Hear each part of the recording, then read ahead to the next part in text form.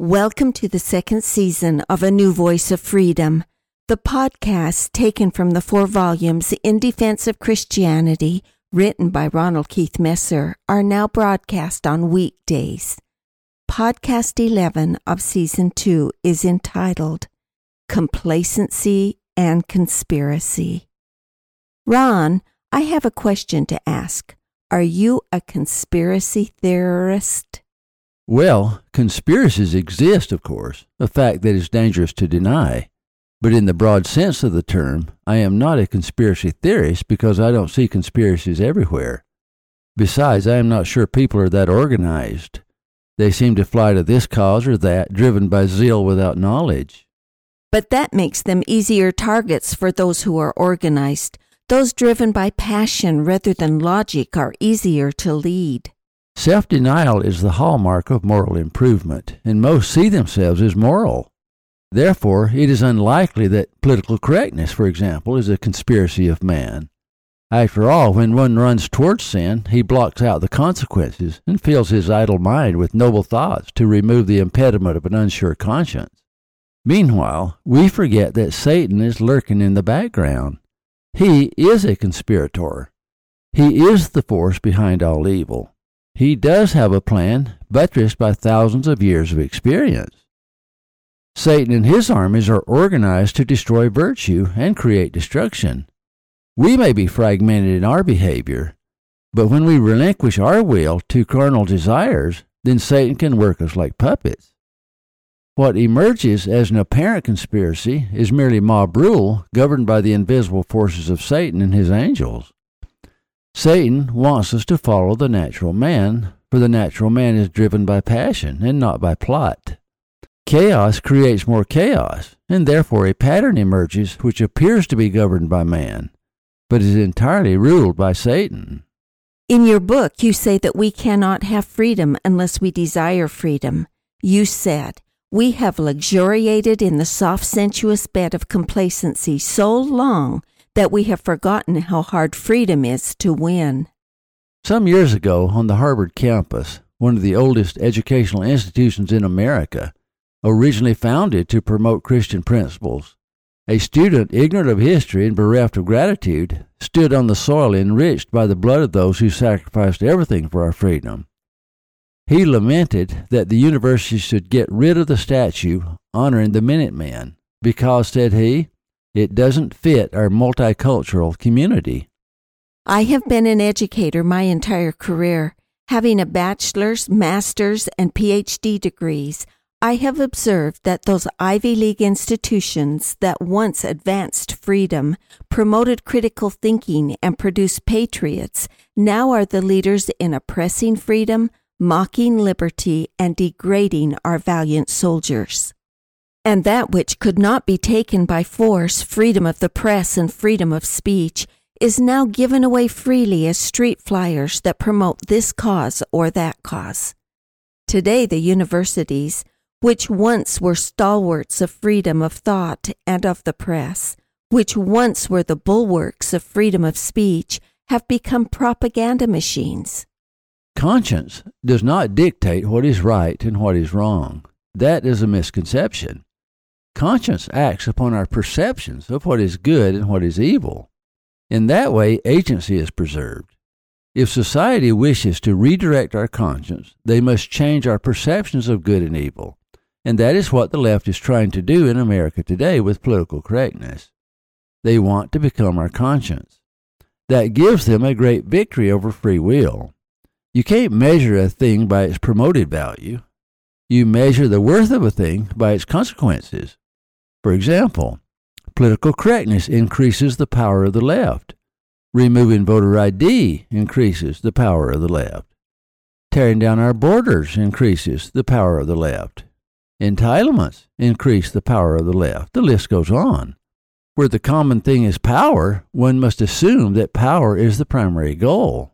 Perpetual power, a guaranteed 51% of the vote. If you ask why the extreme left wants to destroy religion, diminish churches, remove God from government, destroy statues, defund the police, and change morality in America, It is simply because patriotism, Christianity, tradition, rule of law, and absolute moral values stand in the way of a new world order. They want to tear down our democratic republic and replace it with socialism. You cannot put new wine into old bottles. The prophet Isaiah saw our day when he said, "Woe unto them that call evil good and good evil, that put darkness for light and light for darkness, that put bitter for sweet and sweet for bitter. Woe unto them that are wise in their own eyes and prudent in their own sight." The New World Order must expand rights while destroying agency. To do that, they must change perceptions of what is right and what is wrong. Old traditions die hard. Notice that the emphasis today is on rights. Every taboo of the old Judeo-Christian value system has now become a right. Uninhibited sexual relations, unrestricted abortion, uncensored language, uncensored movies, music, magazines, literature, public nudity, etc. The liberal left, though obviously not the cause of the decline of moral values, have learned how to exploit it. Strict adherence to absolute values is the only way a democratic republic can survive. To install a new world order, you must destroy the values of the old world order. Therefore, God, Christianity, and the Holy Bible stand in the way. There is an effort to remove them from our society. Do not underestimate the cleverness of the liberal left. They know the road to absolute power is the destruction of one moral absolute at a time. Hollywood led the way by breaking all former taboos. It has become a trend in Hollywood to award the Oscars to those who defy old Christian values. We are on a slippery slope. How quickly abortion, which first presented itself as a right, moved from first term to second term to third term. Now it has moved even into the day of birth, euphemistically called partial birth abortion. The government-funded program, Planned Parenthood, promotes abortion as a business. Euthanasia is growing in popularity and will likely become a right, with government-funded organizations rising to meet the need, using the same arguments as pro-abortionists use. The right to die fits the jargon. Given today's moral climate, it is not far-fetched to predict that when abortion as envisioned by the left becomes universal law, then the selling of fetus tissue will become a logical market. It will probably become a large black market first, winked at by government. But if the trend follows, it will find its way into mainstream America just as easily as marijuana did. The term right to life will be borrowed from the anti-abortionists and given to those who need transplants to stay alive.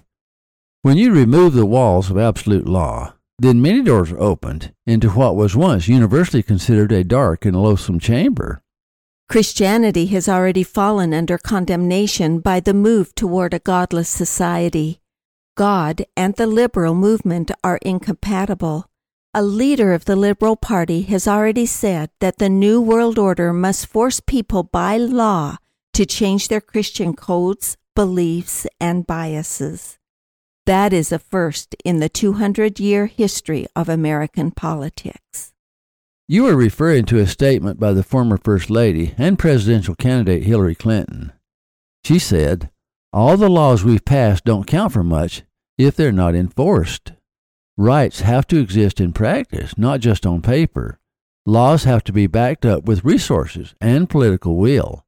And deep-seated cultural codes, religious beliefs, and structural biases have to be changed."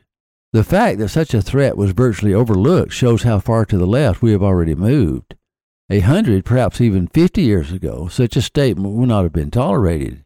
In today's skipping world, it is applauded rather than condemned. The role liberals wish to play in our lives is to determine what is the new good and what is the new bad. That will not only put law on their side, that will also put conscience in their corner. If you can change a person's perceptions of good and evil, then you can control that person's conscience. The difference between an old tradition and a new tradition is just one generation away. Free love of the 60s led to free condoms and free abortions today. I fear that it will eventually lead to the death of marriage. It is not inconceivable, given the climate of anti-Christian traditions, that marriage will be regarded as slavery, and the choice of marriage will only be made by those who cling to the old ways, and sexual relationships will be governed by contract with termination dates. It is hoped that all true conservatives who share the same values as our forefathers will band together and make their voices heard, even if it means creating another party. It cannot be done without them. If Washington continues its present trend, then conservatism will shift to liberalism, which is socialism, and liberalism will shift toward communism. We live in an atmosphere of moral relativity. Conservatives are only conservatives by contrast to liberals. Both are sliding down the same slippery slope. For those who say that a new conservative party will destroy liberal Republicans' chance of being elected, I would answer, what difference does it make? In the end, at the rate we are going, we will wind up in the same place. If we are to save our republic, we must stand now for moral absolutes. If the majority join us, then freedom will be preserved. If the majority go the way of the world, freedom is doomed anyway. We aren't arguing over the time of the death of freedom. It is already in a moribund state. We are arguing over the time of burial. Liberals have cut loose from the old ways because change itself is considered the highest virtue, and the new rules are just now being established. A modern liberal is one in transition who is passionate about a cause, but ignorant about the consequences. Again, I lean on William Butler Yeats from his poem, The Second Coming. The best lack all conviction, while the worst are full of passionate intensity. Thank you for listening. Watch for our next podcast.